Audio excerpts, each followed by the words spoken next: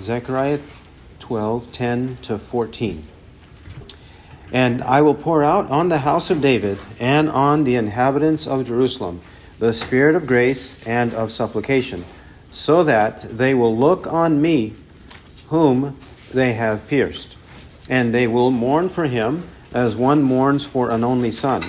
And they will weep bitterly over him like the bitter weeping over a firstborn. In that day there will be great mourning in Jerusalem, like the mourning of Hadad-Rimmon in the plain of Megiddo. And the land will mourn, every family by itself, the family of the house of David by itself, and their wives by themselves, the family of the house of Nathan by itself, and their wives by themselves, the family of the house of Levi by itself, and their wives by themselves, the family of the Shemites by itself, and their wives by themselves. All the families that remain, every family by itself, and their wives by themselves. Amen. The prophet Zechariah turns his attention to what will happen in the future in reference specifically to the death of Christ and the aftermath of the death of Christ. The death of Christ and then the aftermath, that is, the repentance of the inhabitants of the city and the tribes. Repentance as a consequence of what they have just done to the Son of God, or Son of Man, to Christ himself. Verse 10 is about Christ. God prophesying by Zechariah 500 years before Christ came into the world, the fact that he would die, be pierced for our sins. And then in 11-14, he describes the bewailing of this fact, the bewailing and acknowledgement of the fact that they recognize their guilt and they repent of sins. The mourning that he is describing in 11-14 has to do with mourning over sin. And the sin is the one that they, against the one whom they have pierced. Verse 10. Verse 10 begins by saying, "And I will pour out on the house of David and on the inhabitants of Jerusalem the spirit of grace and of supplication." Firstly, when it says, "I will pour out," the I, the subject of the verb to pour out, is God himself. It is God who is speaking. God has to be speaking. It's not the prophet speaking, nor anyone else speaking. It is God who is speaking. And this starts at chapter 12, verse 1. Chapter 12, verse 1, which says, "The burden of the word of the Lord concerning Israel, thus declares the Lord, who stretches out the heavens, lays the foundation of the earth, and forms the spirit of man within him." Verse 4, too. "For in that day declares the Lord." The Lord is the speaker. And this continues to verse 10, that God is the speaker. Now, having asserted that fact, we'll see later why this is significant, because it says, "They will look on me, mourn for him." We'll come to that. But after looking at the earlier part of the verse, "And I will pour out on the house of David and on the inhabitants of Jerusalem." Pour out what or whom? The spirit of grace and of supplication. When it says, "I will pour out," this is one of the many promises of God to pour out his Holy Spirit on the people. When the prophets, the priests, and the kings were anointed, they were anointed with oil, olive oil, and that anointing was a symbol or a sign of the Holy Spirit's endowment on the individual, on the man installed to the office. Prophet, priest, or king, it was a symbol or sign, a type of the Holy Spirit being poured out upon them. Exodus chapter 29, Exodus 29, verse 7, in reference to the priests. 29:7, "Then you shall take the anointing oil and pour it on his head and anoint him." take the anointing oil to pour on the head to anoint. Psalm 133. Psalm 133, verses 1 and 2. Behold, how good and how pleasant it is for brothers to dwell together in unity. It is like the precious oil upon the head, coming down upon the beard, even Aaron's beard, coming down upon the edge of his robes. There too, in reference to the priests and their installation to office. In reference to the prophet, we find an example in 1 Kings chapter 19. 1 Kings chapter 19 and verse 16. 19:16. Jehu the son of Nimshi, you shall anoint king over Israel, and Elisha the son of Shaphat of Abel Meholah, you shall anoint as prophet in your place. Elijah, and here we have an example of both, anointing Jehu king over Israel, and Elisha prophet over Israel in the place of Elijah, because he will soon replace Elijah. In this way, prophet, priest, and king. But when God pours out his Spirit, it is in order to fulfill the offices that God has intended. And in this way, he is going to make the house of David and the inhabitants of Jerusalem to be endowed by the Holy Spirit to fulfill his purposes as prophet, priest, and king. Because not only is Jesus the perfect prophet, priest, and king, but he also makes us, in a sense, prophets, priests, and kings, in a spiritual sense. We become a kingdom of priests and a royal nation. 1 Peter 2, 9 and 10. And also in terms of being prophets, to the extent that we preach the truth and are persecuted, we are just like the prophets. For so they persecuted the prophets who were before you. Matthew 5, 10 to 12.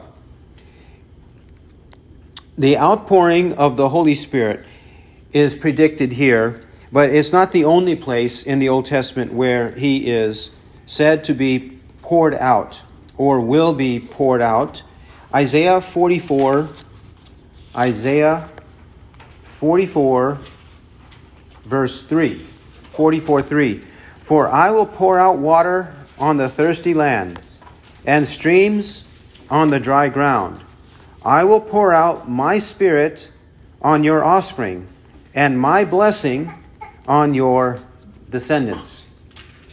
The Holy Spirit is compared to water here, just like he is in John chapter 3, verses 1 to 21.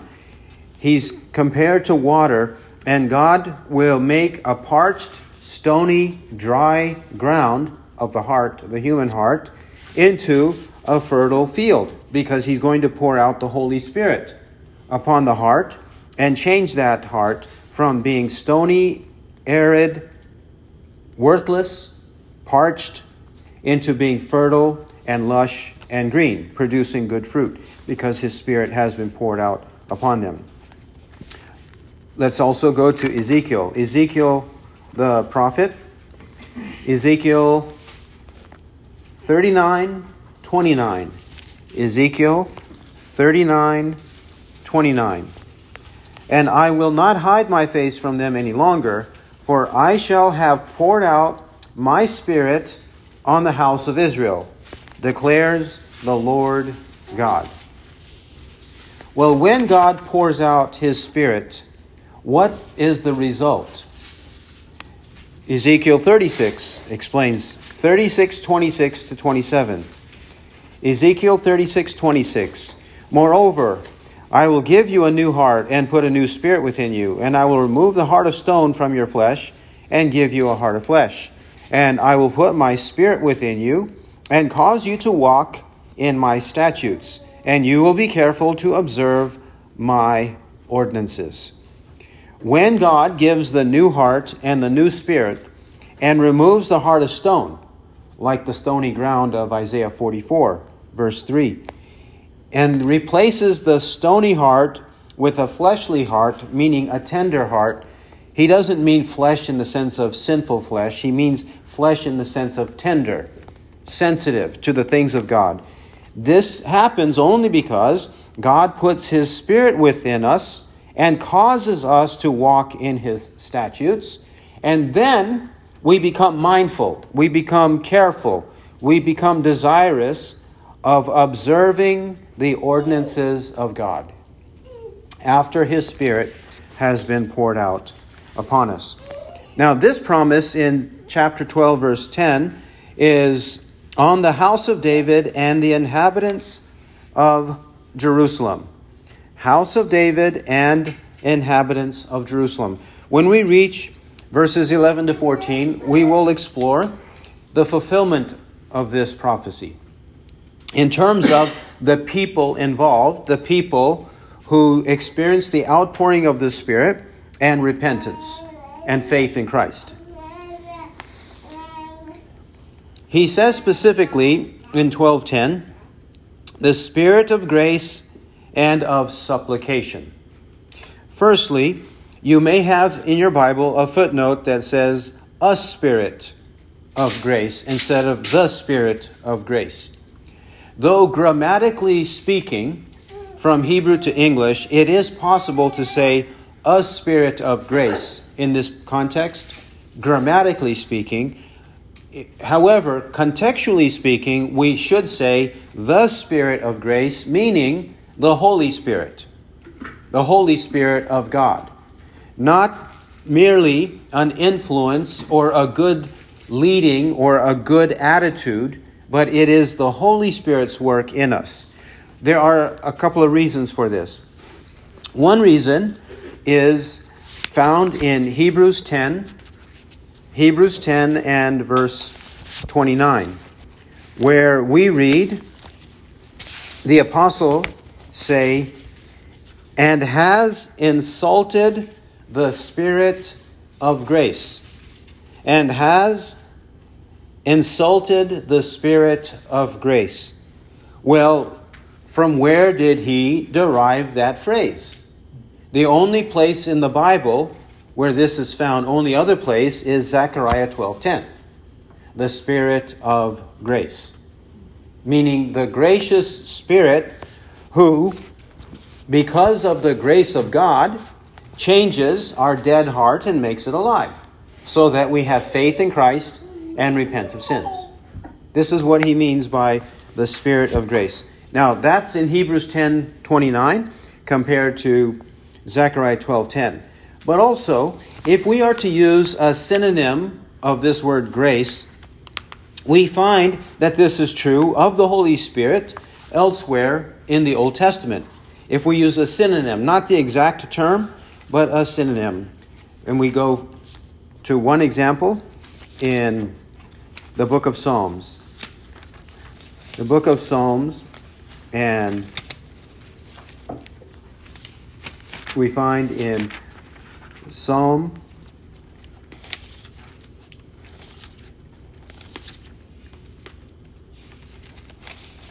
143, verse 10. Psalm 143 and verse 10, where it says, teach me to do your will, for you are my God. Let your good Spirit lead me on level ground. He is called your good Spirit, a synonym of grace. Your good Spirit. Further, Nehemiah 9, verse 20. Nehemiah 9:20. And you gave your good Spirit to instruct them. Nehemiah 9:20. You gave your good Spirit to instruct them. In this way, it shouldn't be a surprise, since these synonyms are used of the Holy Spirit in these two places, for us to find that the Holy Spirit is called the Spirit of grace. He's both good and he's gracious, along with the other attributes of God. he possesses them. For these reasons, we should, contextually speaking, take this to be the Spirit of grace, that is, the Holy Spirit. Further, he's called the Spirit of supplication. To supplicate means to petition to God, to ask God, to call on Him, to make a request of Him. To supplicate means to do so. And this is teaching us the sequence. No one calls upon the name of the Lord to be saved. Romans 10:11-13. No one calls on the name of the Lord to be saved unless he is first endowed or regenerated by the Holy Spirit. And when he is regenerated, then he cries out to God in faith and repentance. The Spirit must first work in the heart to convert the heart, make it born again, and when it is born again, it is alive, then the living heart reaches out to God in faith and repentance. This is the reason he's called the Spirit of supplication. The Spirit of supplication. Now, this is what Nicodemus should have known. This is what Nicodemus should have known. When Christ confronts Nicodemus and actually chastises him, saying, "Are you the teacher of Israel and do not understand these things?"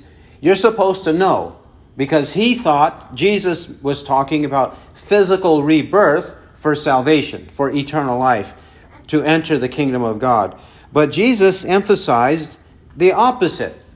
He said in John chapter 3, "Truly, truly, I say to you, unless one is born of water and the Spirit, he cannot enter into the kingdom of God."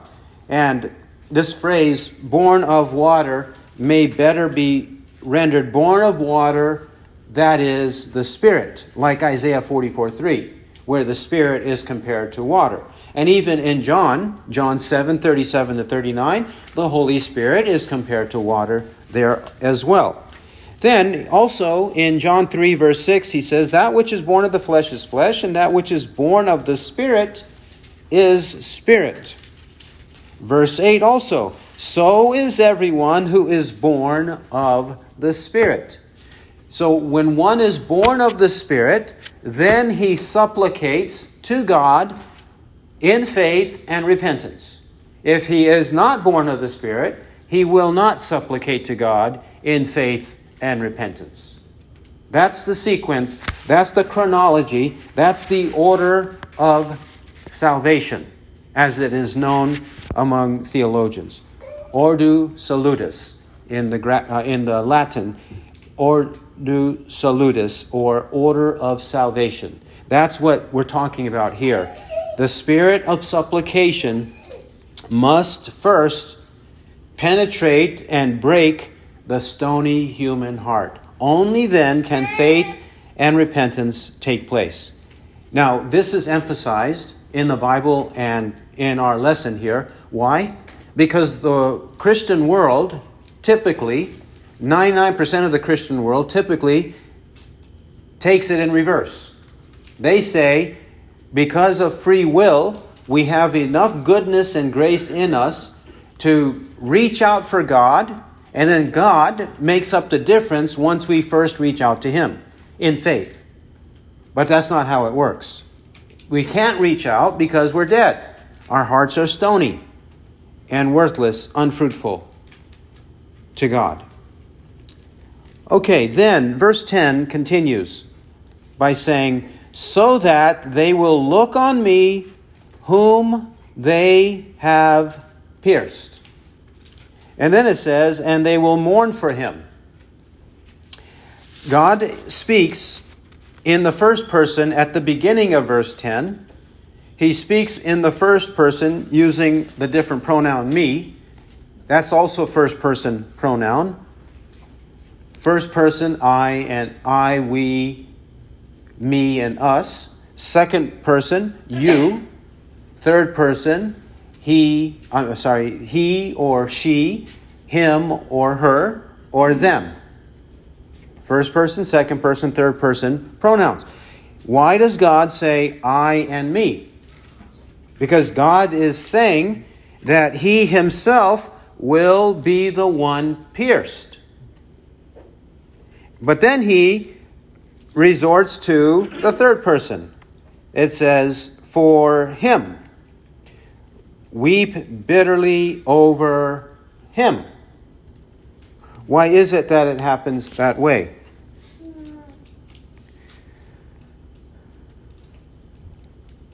Well, we shouldn't be surprised, because Moses does this plenty of times in his writings, referring to himself in the first person and then in the third person. Jesus refers to himself in the first person and then in the third person. An easy, quick example of this, and it happens many times with the words of Christ. He says in John 3, verse 3, truly, truly, I say to you.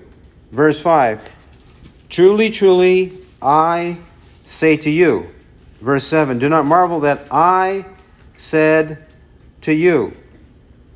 Verse 11, truly, truly, I say to you. Verse 12, if I told you earthly things, and you do not believe, how shall you believe if I tell you heavenly things? All first person. But then verse 13. And no one has ascended into heaven, but he who descended from heaven, even the Son of Man.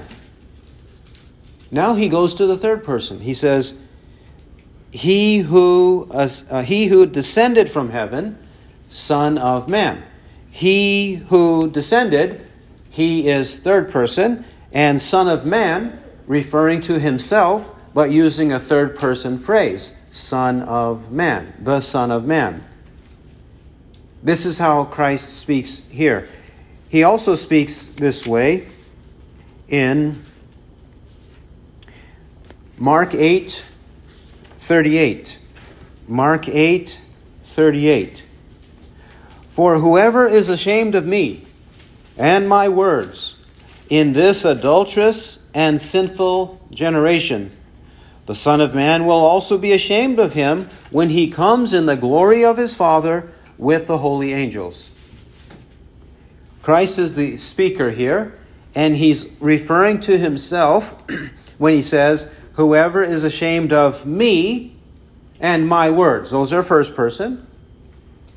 And then he says, the Son of Man, when he comes in the glory of his Father. Those are third person references, but he's referring to himself. In that way, we should not be confused in Zechariah 12:10, because sometimes commentators, they bend over backwards to try to make this make sense. They cannot believe, on the one hand, that God himself would be pierced, and on the other hand, they can't believe that the Son of God is speaking and prophesying this to Zechariah the prophet before he actually comes into the world, and it takes place. They find all of that hard to believe, when it shouldn't be difficult to believe. It shouldn't be hard at all to say that Christ is the speaker here, who is God himself, meaning he possesses deity, he has a divine nature, but also he is implying here that he will have a human nature.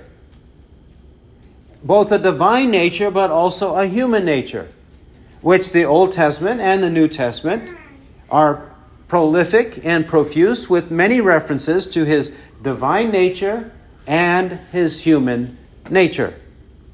And this is one such example where the divine and the human are brought together in one verse, Zechariah 12:10. Now you may say, well, how do we know about the human nature part? Well, it says, so that they will look on me, whom they have pierced. Who are the they?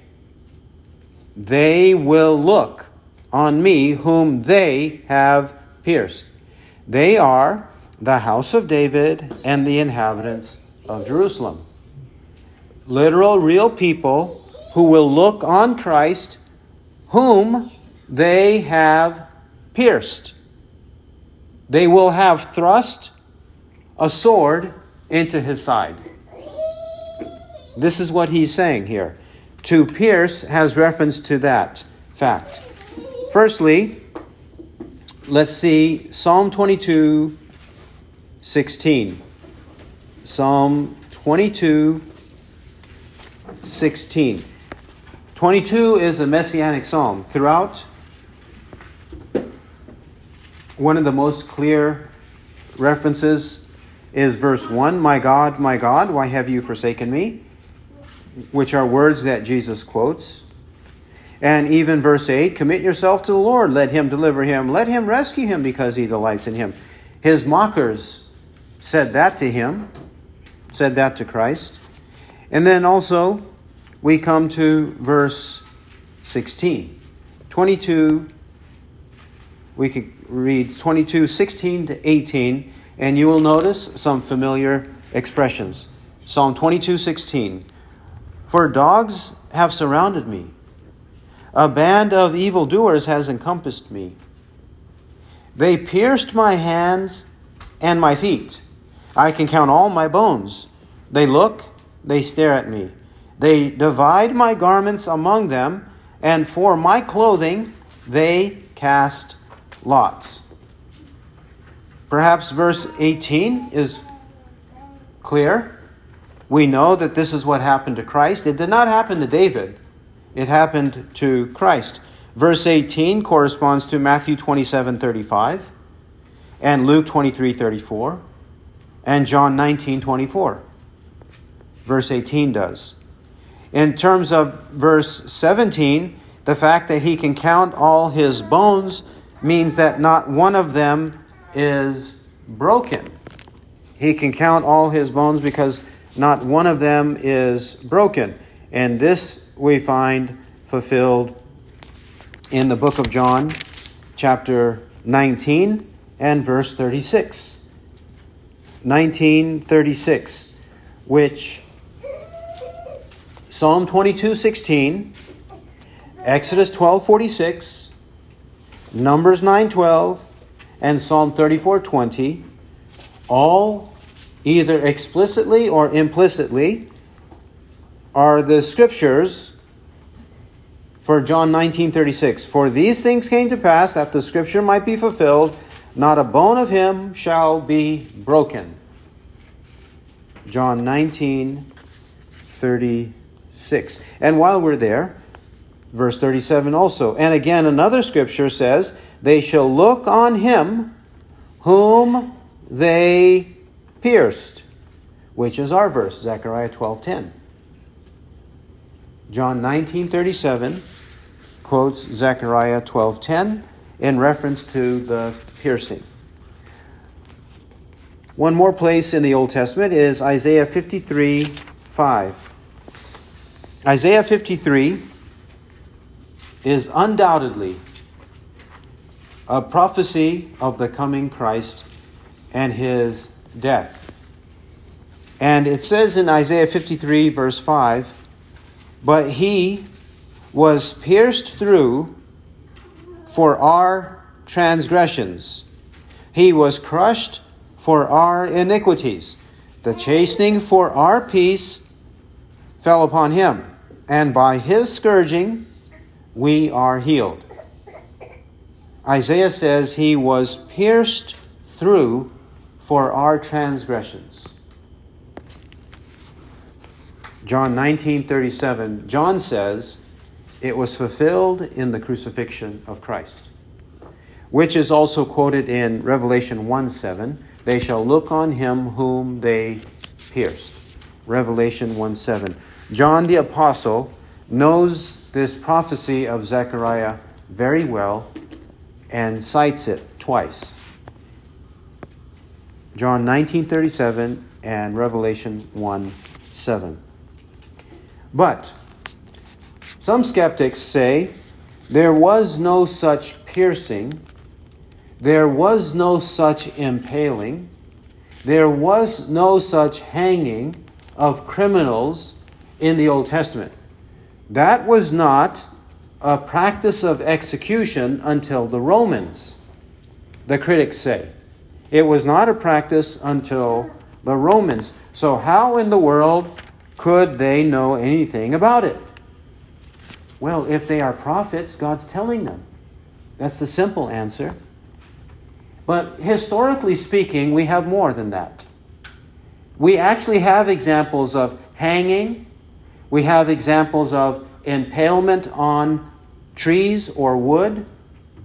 We have these examples in the Old Testament.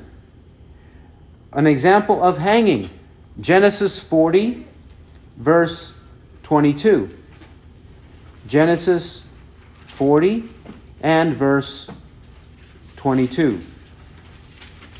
We'll first read 40, verse 19. 40, 19. Within 3 more days, Pharaoh will lift up your head from you and will hang you on a tree. And the birds will eat your flesh off you. And then 22, the fulfillment. But he hanged the chief baker just as Joseph had interpreted to them. So hanging, we find it right there. Hanging on a tree. Also in the book of Deuteronomy. The book of Deuteronomy 21, 22 to 23. Deuteronomy 21, 22 to 23. And this passage is quoted in Galatians 3:13. Cursed is everyone who hangs on a tree. And that the Apostle Paul says Christ was made a curse for us, as it is written, cursed is everyone who is hanged on a tree. Well, Deuteronomy 21, 22. And if a man has committed a sin worthy of death, and he is put to death, and you hang him on a tree, his corpse shall not hang all night on the tree, but you shall surely bury him on the same day, for he who is hanged is accursed of God, so that you do not defile your land, which the Lord your God gives you as an inheritance. There. One who is under a curse is hanged on a tree. And also, we go to the book of Ezra. The book of Ezra. When the king of the Persians, and this is the Persians, we saw the Egyptians practicing hanging in the book of Genesis 40, and now in the book of Ezra chapter 6, the Persians and King Darius.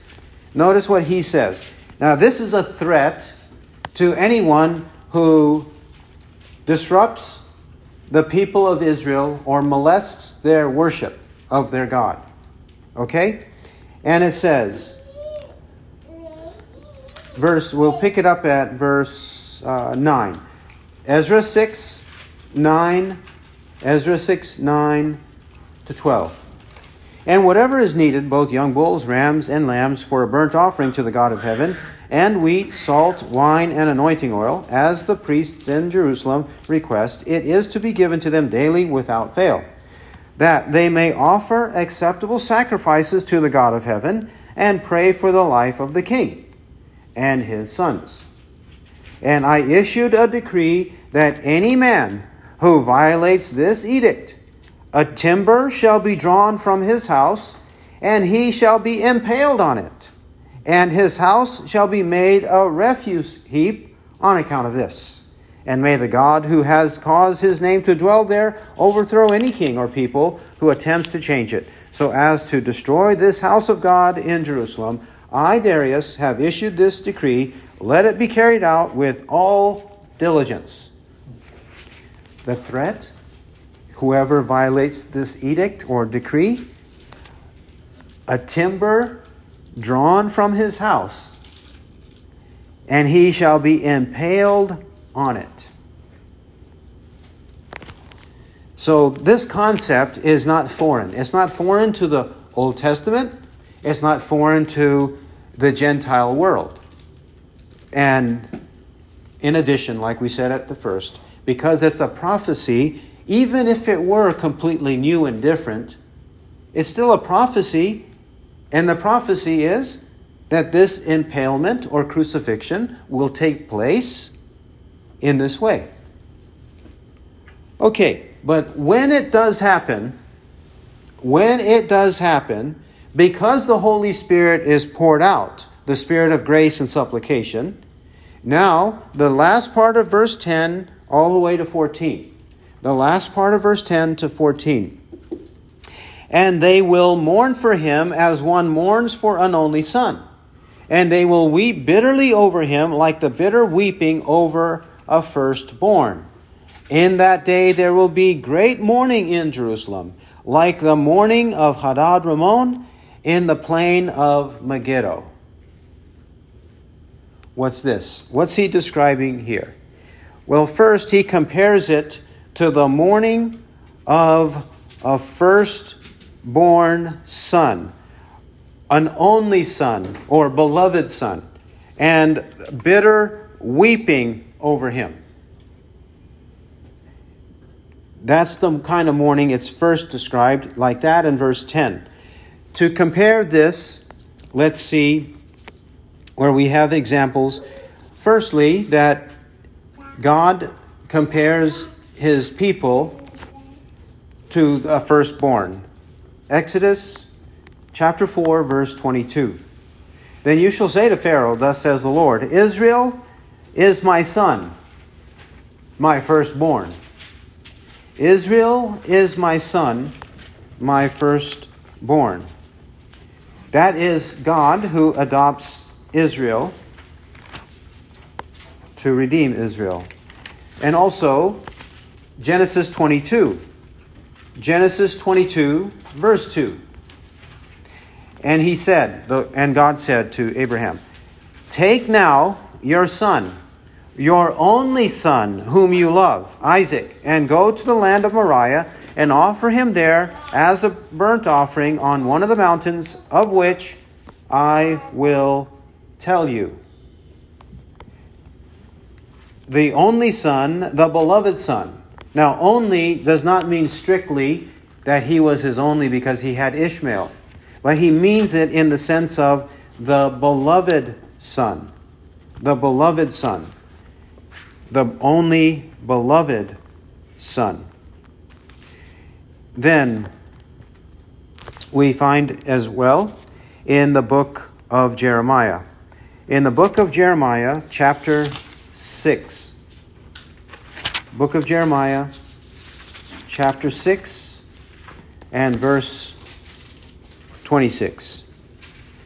We're describing this familiar terminology of mourning for a beloved firstborn son. And then we'll see its fulfillment. 6:26.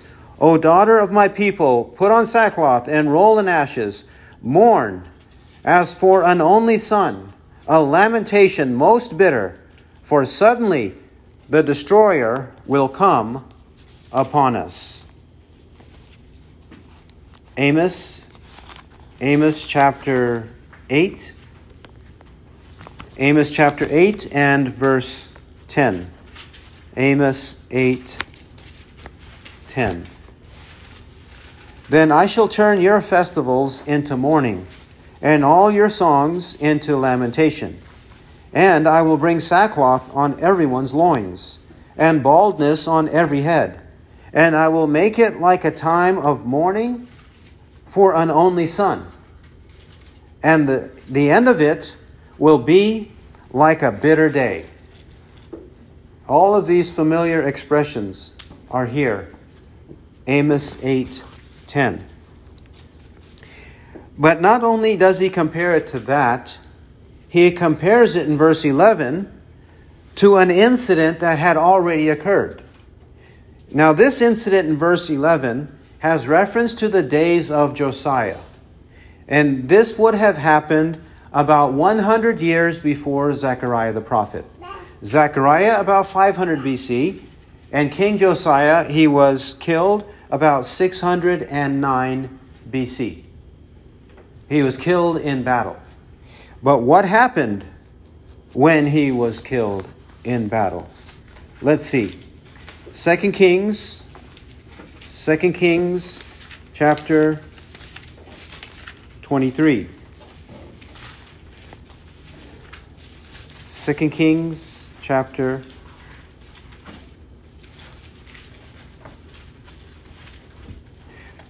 23 and verse 29. 23:29. In his days, Pharaoh Necho, king of Egypt, went up to the king of Assyria to the river Euphrates. And King Josiah went to meet him, and when Pharaoh Necho saw him, he killed him at Megiddo. He killed him at Megiddo. But this King Josiah, of all the kings of Judah, he was probably only second to David in terms of righteousness. Second only to David. And he was so righteous, this statement is found and describes him and no one else in all of the Old Testament. 2 Kings 23:25. 2 Kings 23:25.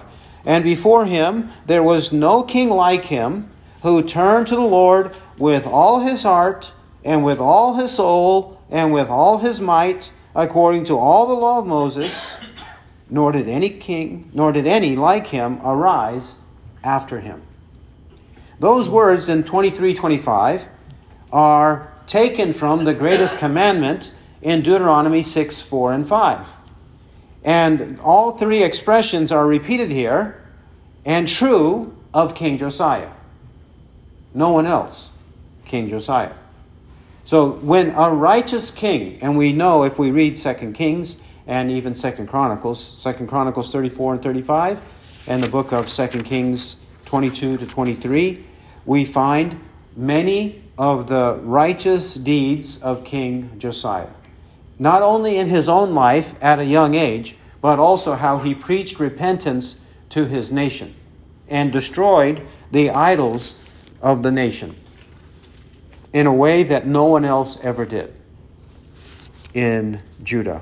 And even in Israel, he even went to the territory that the Assyrians had control of in the north, in the land of Israel, the kingdom of the north, and destroyed idols there too, and returned to Jerusalem.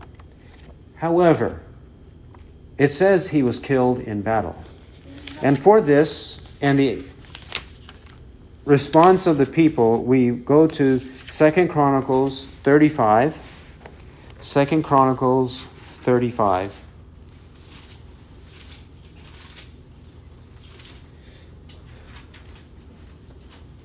And we go to verses 24 to 27. 2 Chronicles 35, 24. The beginning of this paragraph describes his death, that he went to battle, like it says in 2 Kings. So then 24 picks up. Verse 24. So his servants took him out of the chariot and carried him in the second chariot which he had, and brought him to Jerusalem, where he died and was buried in the tombs of his fathers. And all Judah and Jerusalem mourned for Josiah. Then Jeremiah chanted a lament for Josiah, and all the male and female singers speak about Josiah in their lamentations to this day. And they made them an ordinance in Israel. Behold, they are also written in the Lamentations. Now the rest of the acts of Josiah and his deeds of devotion, as written in the law of the Lord, and his acts first to last, behold, they are written in the book of the kings of Israel and Judah. Not only did Jeremiah, but it says all the male and female singers speak about Josiah in their lamentations to this day, which day would have been in the days of Zechariah. This is a lamentation over Jeremiah. Now, where was he killed? It said Megiddo in 2 Kings 23:29. And Megiddo is mentioned here in Zechariah chapter 12, verse 11. And therefore, when it says, like the morning of Hadad Rimmon in the plain of Megiddo, it's meaning in the broad plain of Megiddo. The area is called Megiddo, the plain of Megiddo. There is a more specific place there in that plain called Hadad Rimmon. It's the name of a place. Hadad Rimmon. And sometimes the Bible will use an abbreviation for a longer name. Just as we do in our common language, we use abbreviations for long names. And this may be the same as the place mentioned in Zechariah 14:10. 14:10, which says, all the land will be changed into a plain, from Gabah to Rimmon, south of Jerusalem. So, in the plain of Megiddo, a place called Hadad Rimmon, a more specific place called Hadad Rimmon, that's where the mourning occurred when King Josiah was first slain. And that was such a memorable time because it was such a godly king. Everyone mourned for him. All the righteous mourned for him, like Jeremiah did. They all mourned for him. And it was a memorable time because it was a bitter weeping, a bitter mourning, as though over a firstborn son. But this firstborn son, Jesus Christ was the firstborn son of Joseph and Mary, correct? Matthew 1:18 to 25, and Luke 2:1 to 22. He's the firstborn son of Joseph and Mary. And we say firstborn because they had other children, according to Mark 6:1 to 6. Well, now we pick it up at verses 12 to 14. 12 to 14. And the land will mourn, every family by itself. The family of the house of David by itself, and their wives by themselves. The family of the house of Nathan by itself, and their wives by themselves. The family of the house of Levi by itself, and their wives by themselves. The family of the Shemites by itself, and their wives by themselves. All the families that remain, every family by itself, and their wives by themselves. There are three main groups here. A general group, then the Davidic group, and then the Levitical group. A general group, Davidic group, Levitical group. It says, verse 12, the land will mourn, every family by itself. And then 14, all the families that remain, every family by itself, and their wives by themselves. That's the general group. But then there's also the Davidic group, the house of David, and then specifically in the house of David, his son, his son, Nathan. This we note from 2 Samuel 5:14. 2 Samuel 5:14, that David had a son named Nathan. But we also find it in Luke 3:31 in the genealogy of Christ. Luke 3:31, it says, the son of Nathan, the son of David. David had a son called Nathan. This is not Nathan the prophet, but this is Nathan, the son of David. And Luke 3:23 to 38 is a genealogy of Christ, which means that there will be those in that lineage who mourn over their sin in crucifying Christ. We'll see that fulfilled. We'll see verses 12 to 14 fulfilled in New Testament verses. Okay, then also in 12:13, the house of Levi and the grandson of Levi named Shimei. This we find in Numbers 3, verse 18. Numbers 3, 18. We'll read 17 and 18. Numbers 3:17. These then are the sons of Levi by their names, Gershon and Kohath and Merari. 3 sons, Gershon, Kohath, and Merari, sons of Levi. And these are the names of the sons of Gershon by their families, Libni and Shimei.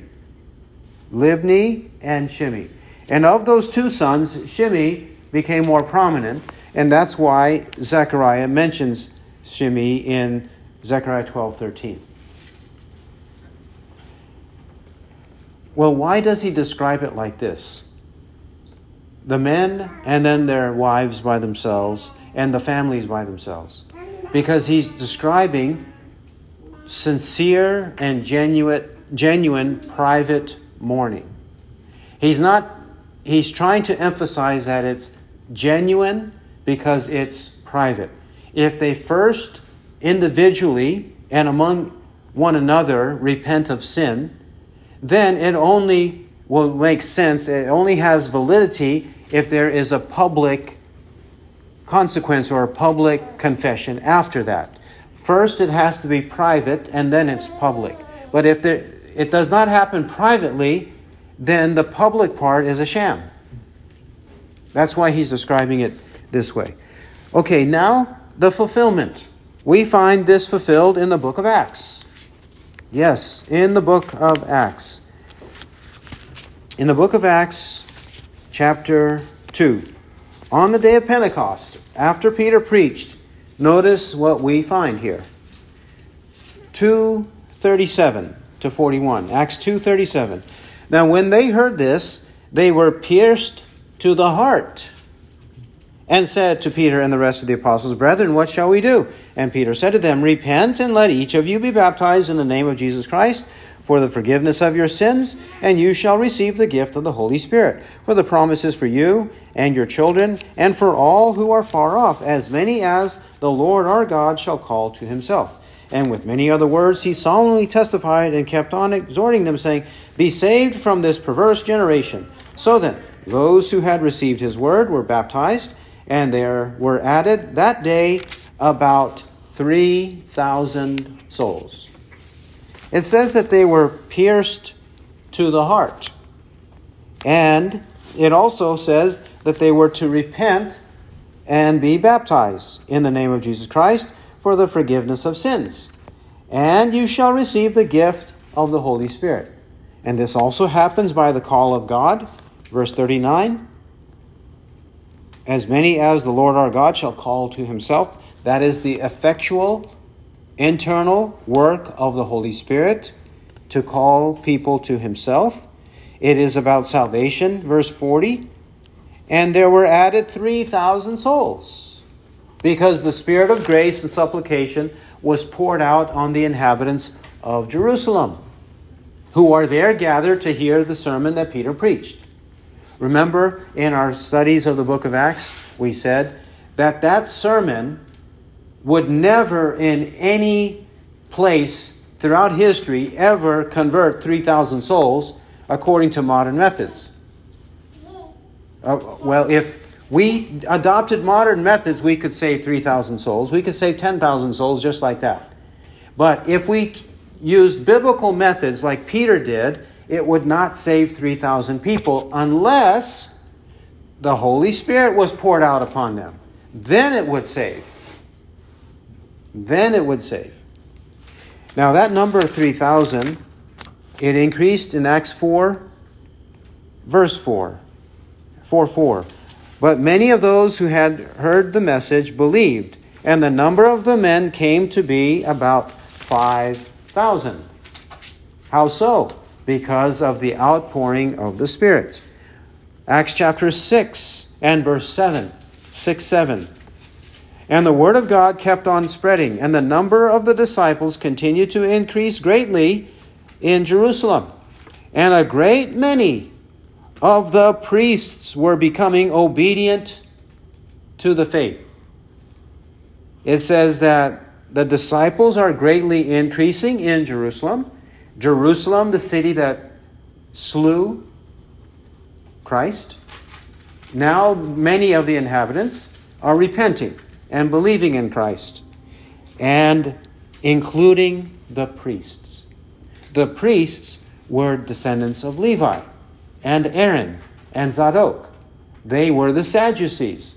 So this means many of the Sadducees were becoming obedient to the faith, in fulfillment of Zechariah 12:10 to 14. So then, Zechariah has predicted the death of Christ, the work of the Holy Spirit, and repentance for forgiveness of sins. He who has ears to hear, let him hear what the Spirit says. Amen.